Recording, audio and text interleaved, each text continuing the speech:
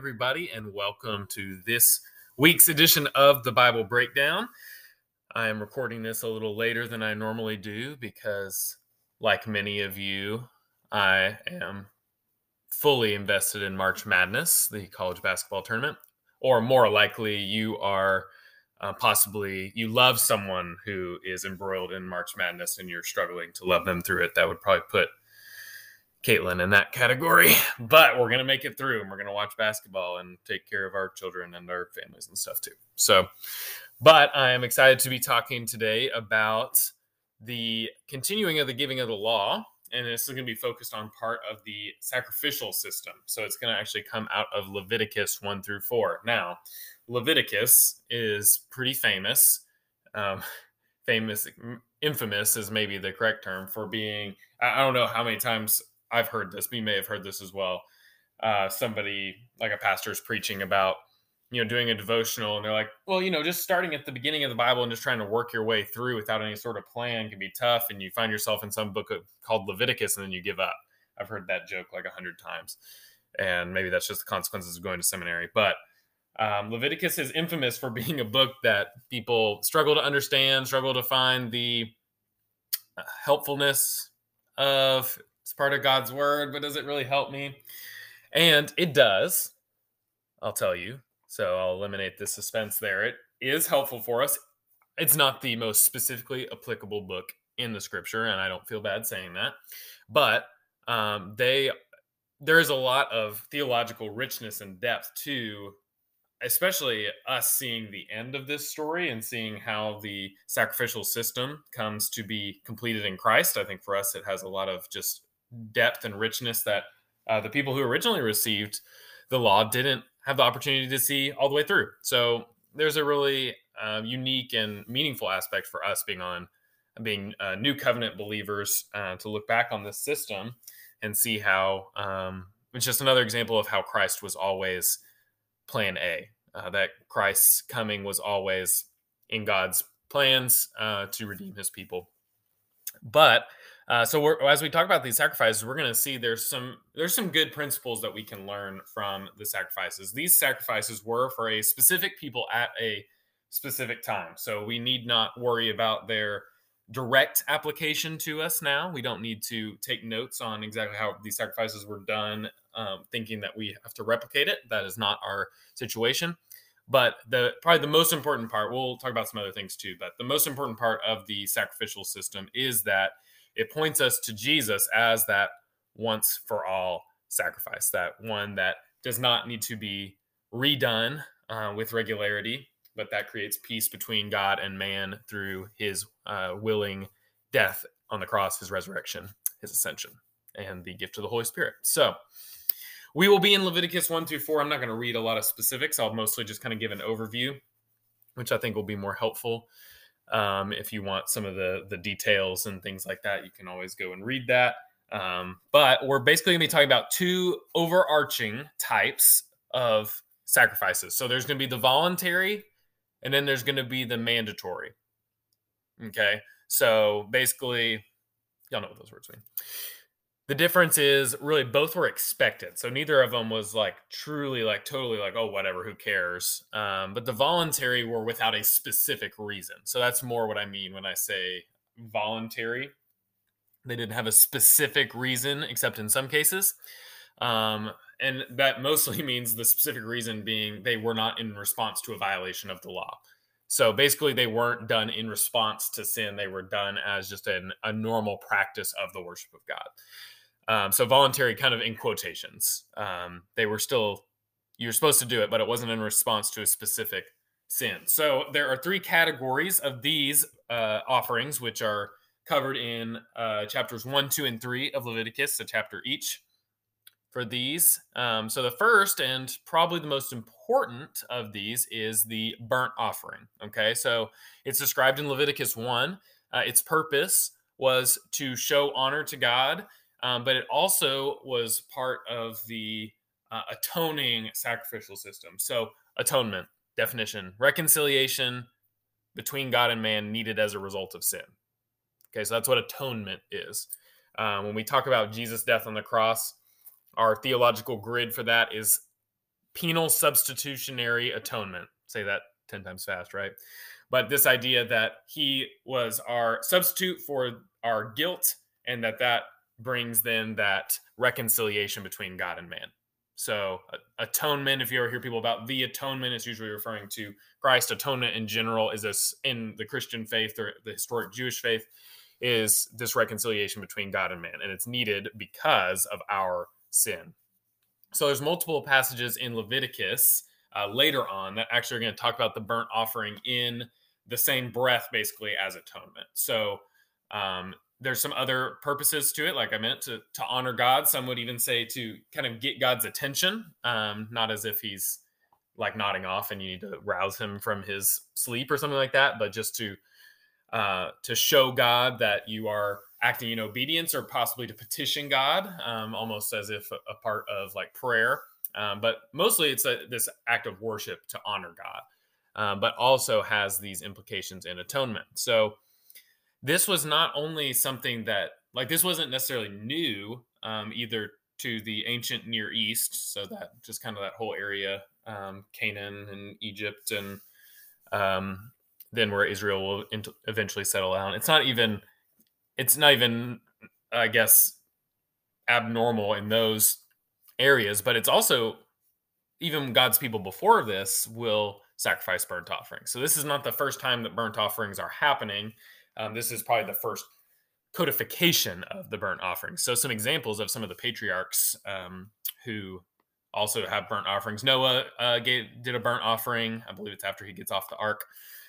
Abraham offers a burnt offering after God asks him to sacrifice Isaac, stops him, and then he gives a burnt offering of that ram that gets caught in the thicket. Job also, we see I know Job's later in the Bible. Job, most scholars believe he probably existed in the time of the patriarchs here, Abraham, Isaac, Jacob's. He would offer burnt offerings on behalf of his kids just in case they sinned while they were drinking and partying together. If you remember the Bible breakdown on that, that's pretty much what he was doing. It's a good dad right there. And then even the Israelites in Egypt, at one point when Moses is trying to at least get a concession from Pharaoh, he says, well, at least let us sacrifice burnt offerings to our God. And remember, this is before this whole Sinai experience that they're in the middle of now as Moses is receiving this law. So this is not brand new, but instead is being codified and made probably more regular rather than sporadic. So it was actually intended to be done daily. So if you ever wondered what the Israelites were doing in the desert, they spent a lot of time doing their burnt offerings and their other offerings that we're going to talk about. These things, I mean, if you read all the details of them, they would have taken some time, especially for the Levites who were actually conducting the sacrifices. And they would do them daily, and often twice daily. They would do them during all of the festival days, which we haven't gone over all the festivals, but there's a lot of festivals. God likes his people to celebrate. I hope we have a lesson about that soon. That's important for us to realize. But there's a lot of festivals in the Jewish calendar. And so it's pretty much all of those they had burnt offerings as a part of, excluding the Day of Atonement. And that's actually where the mandatory sacrifice that we're going to talk about later is going to be most prominent. So it's not to say that the burnt offering has nothing to do with atonement, but rather this, I'll just tell you, you're about to know anyway. This sin offering is just most prominent that day. And that's the one that is specifically in response to violation of the law. So some scholars would argue this is actually the most important of the sacrifices. A few reasons are, it comes first in the list, so it's Leviticus 1. Another would be the frequency, importance in the festivals, like we just talked about. And then in this offering, the entire offering is consumed and no portion is eaten. So that shows this kind of symbolism that all of this offering is meant to go to God, that none of this is for me. It's all to sacrifice what God has given me to show honor and to worship God. So there's some significance in that as well. And then there's also this portion, if you read through chapter 1, it's kind of this graduated sacrificial system, kind of like a progressive tax. Basically, the more you have, the more is expected. You can think of it like a tithe also. 10% of different amounts of money is obviously a different amount. So there's kind of this graduated system. So you've got herd, which is probably for the most wealthy, with people with the most to give. Then there's the flock, which would be like your sheep and your lambs.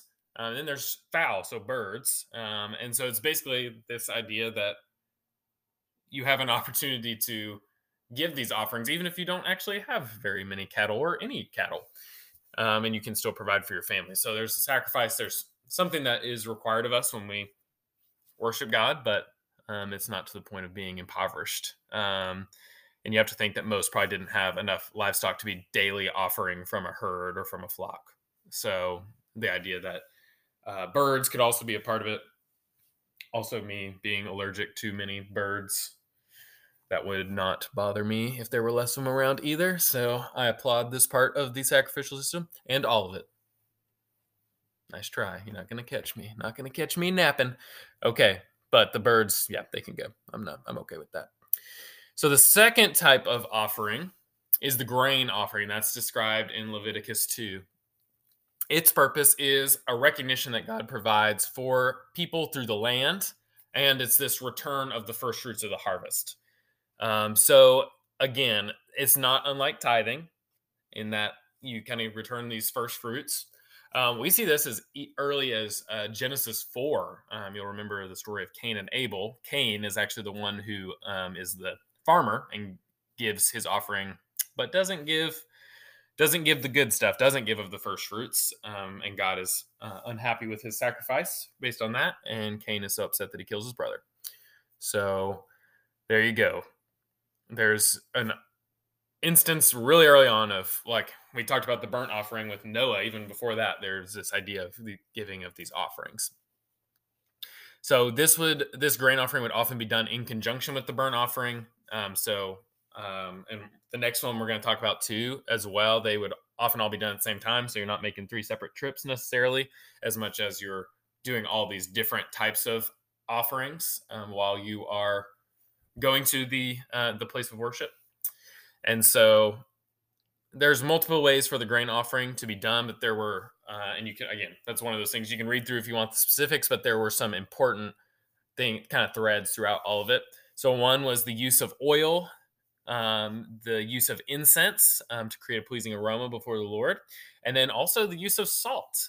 So the salt usually has a significance in Scripture. You may remember on the Sermon on the Mount when Jesus talks about if salt loses its saltiness, how can it become salty again? We're supposed to be salt and light in the world. So salt is a few things. One, it is a sign of the covenant. And we actually see that God specifically says that here, as when he talks about the salt being a part of the offerings, he's going to say that it's a sign of the covenant. I can't remember if that was something I read in the commentary from another book like Numbers, or if it was there in Leviticus. But it's either in Numbers or Leviticus. I can't remember, but it's the sign of the covenant. Not only that, but it's also a preservative. So it's a symbol of how these offerings, how God preserves the people. Again, it's in part of that covenant that God preserves, and then also flavor.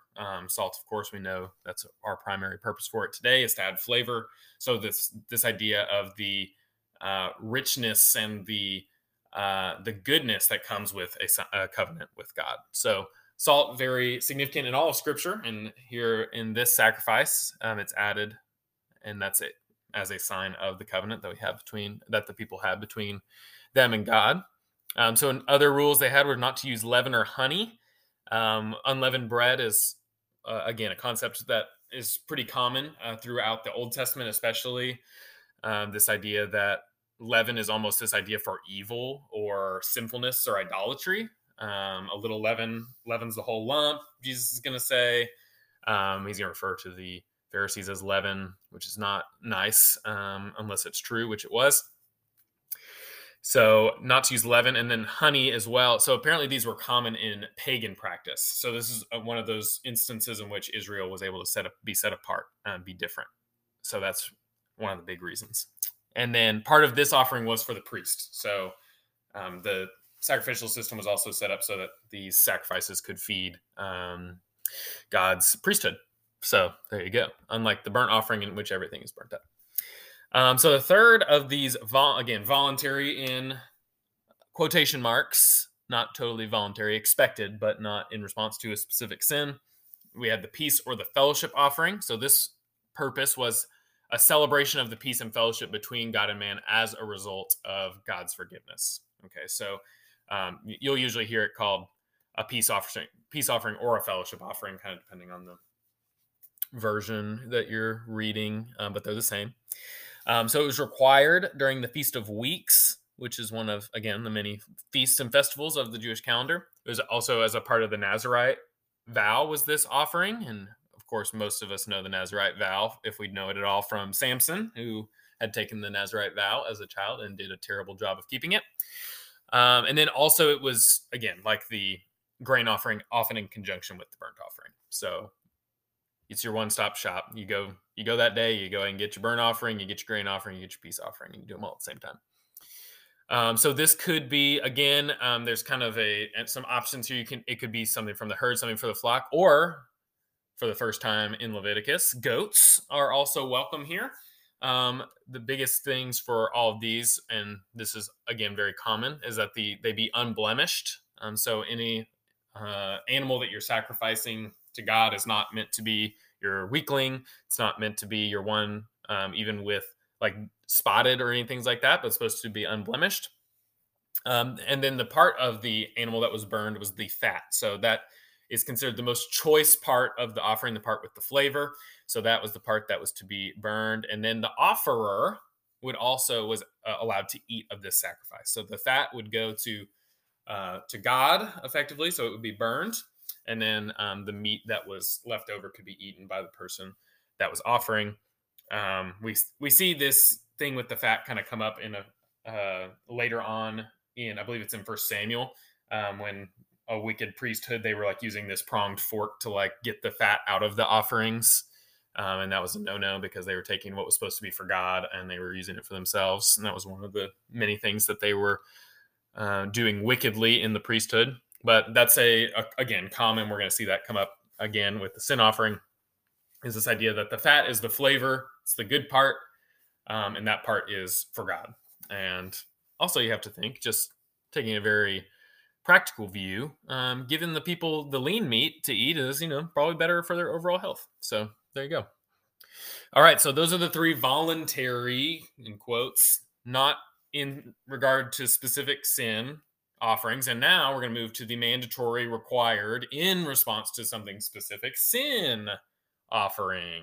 Okay. So the burnt, the grain, the peace or fellowship offering, all were expected as a part of kind of normal worship. This sin offering is in response to specifically to sins. Okay. So, and the purpose of the sin offering is atonement for sin. So that was the purpose of this. It was required in that it was required for the atonement of sin. Okay, so you didn't necessarily, I guess you wouldn't say you had to do this offering, but if you were planning to be a part of God's believing community, then it was required of you if you wanted to have that atonement of sin. So others were required as part of the festivals. The sin offering is the only one that's required in response to sin, as I mentioned. So there in chapter 3, this is Leviticus 4. Again, kind of one per chapter, and this will spill over also into chapter 5.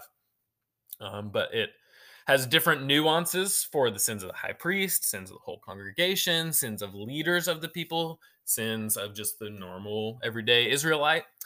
And the common threads that go through this, again, the burning of the fat. So the fatty parts of the animal would be taken off, and that would be part of what was burned as part of the sacrifice. And then this one also had the blood of the animal was put on the altar. So kind of that symbolism that sin has a penalty, sin has consequences, and that penalty, that consequence is death. So the blood, especially in the sin offering, is a reminder of that. And so another kind of confusing thing that is in this chapter, this is for quote unquote inadvertent sins. Okay, so if you read that, you're like, what does that mean? If you like trip and fall and on your way down, you accidentally grab somebody's purse and steal their money or something like that. Unintentional is another word that's used, I think, in the ESV. So it can be a little bit confusing what that means, but basically we're dividing sin into two categories. We've got your inadvertent or unintentional sins, and I'm putting both those words in quotes. And then on the other side, we have high-handed sins, which I guess also is going to go in quotes. A lot of these things need explanation. So it'll help to understand the inadvertent or unintentional sins if we understand the sins with a high hand. So high-handed sins are sins that are done in purposeful rebellion against God and his anointed. So we get actually a couple of instances. We actually get one right after this in there's a story about there's a part in Numbers about the high-handed sin, and then there's a part about Sabbath breaking, which is one of those high-handed sins. Basically the rebellion against God's covenant to keep the Sabbath and for that to be a day holy to him. Right after that, there's the story of Korah's rebellion, in which Korah and his folks are basically like, why does Moses get to be in charge? And then they get swallowed by the earth. It's a pretty interesting story. And then another thing that would go here would be idol worship. So obviously, you don't accidentally choose to worship idols. You don't say, oh no, I follow God, but I'm over here worshiping these idols and doing all these things too. So they're basically, it's purposeful rebellion against God and his anointed.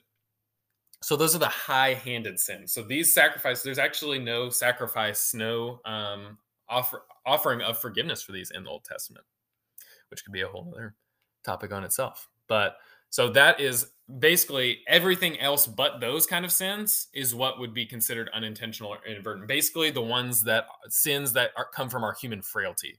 So just the fact that we are sinful. So it's not just like I described, you'd accidentally trip and steal somebody's money out of their purse.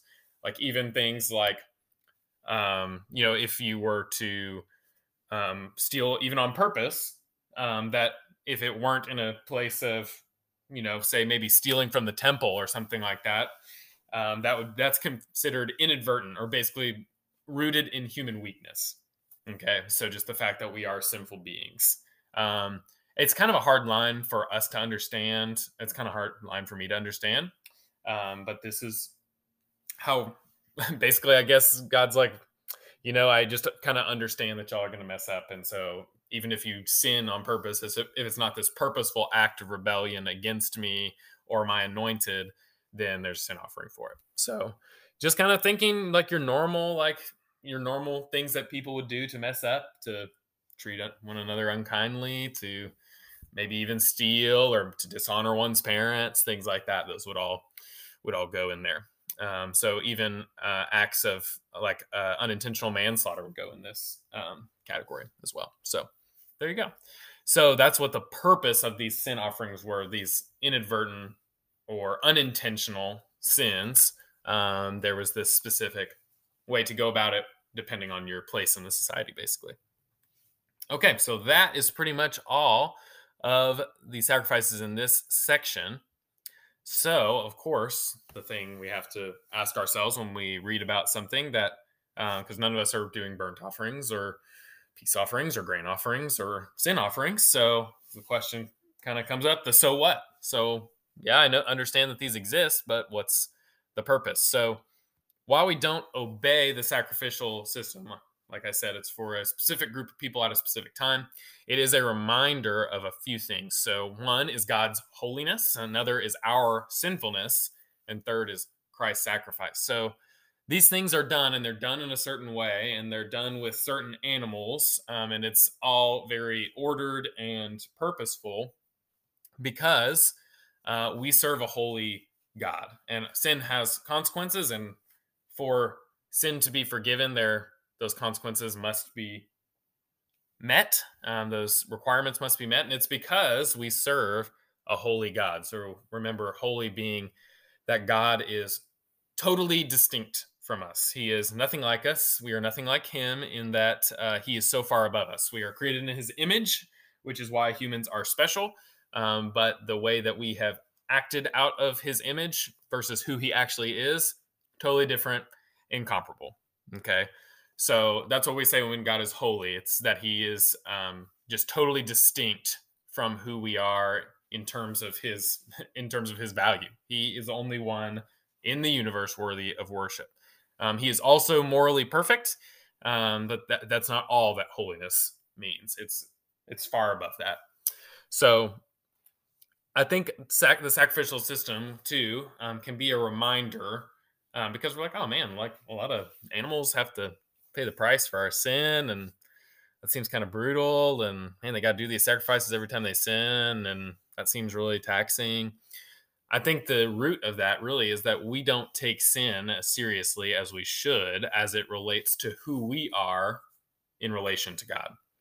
It seems almost excessive or over the top sometimes because we struggle to take sin seriously. And I don't mean like, oh, we don't go and parade around the world our morals and wag our fingers at people when they do something wrong. That's not really what I mean. I mean that we don't see sin as big a problem as it really is. That's really what all this is rooted in. When we don't fully understand the need, it's because we don't fully understand sin. So things are done this way to give God the honor he is due, to give him his rightful place. And it's a reminder of how far above us God is, and how even in the midst of that, he chooses relationship with us. He chooses grace for us, and he's faithful to us even in the midst of that. And these things are required because of our sin. If we were sinless, we wouldn't need sacrifices. If there wasn't a sin that is by nature and by choice, we would not need any sort of sacrifice, let alone daily sacrifices or sacrifices at all these festivals. This system should remind us God is holy and that we are sinful, and that it's because of our sinfulness that these things had to be codified into law, is because of our sinfulness. And God gave the people a way to continue to have his presence, his holy presence, in which sin is not accepted, still in the middle of their camp. So this is really a way of creating fellowship between God and man, is through these sacrifices. So, and then finally, as it most relates to us, no, I won't say that. Those other things relate to us plenty. Just we don't use the same system, but we do serve a holy God, and we are still sinful, right? But finally, though this is most important because it has to do with Jesus, Jesus is the substance of these offerings. These offerings, the sacrificial system we see in the New Testament, are a shadow, and that Jesus himself, his sacrifice, is the substance. So we see that in a couple of different places. One place that we see it is in Colossians 2. Paul is going to be talking to the Colossians, saying, "Therefore, let no one pass judgment on you in questions of food and drink, or with regard to a festival, or a new moon, or a Sabbath.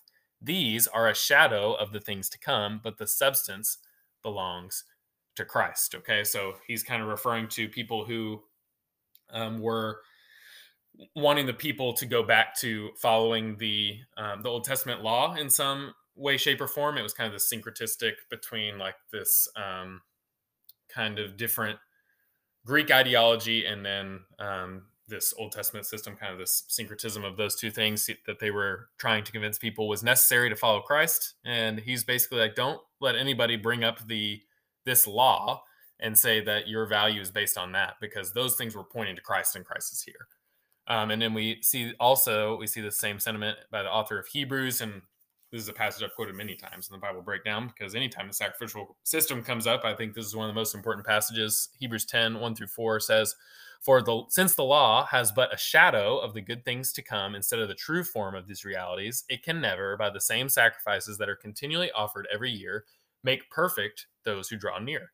Otherwise, would they not have ceased to be offered, since the worshippers, having once been cleansed, would no longer have any consciousness of sins? But in these sacrifices, there is a reminder of sins every year, for it is impossible for the blood of bulls and goats to take away sins.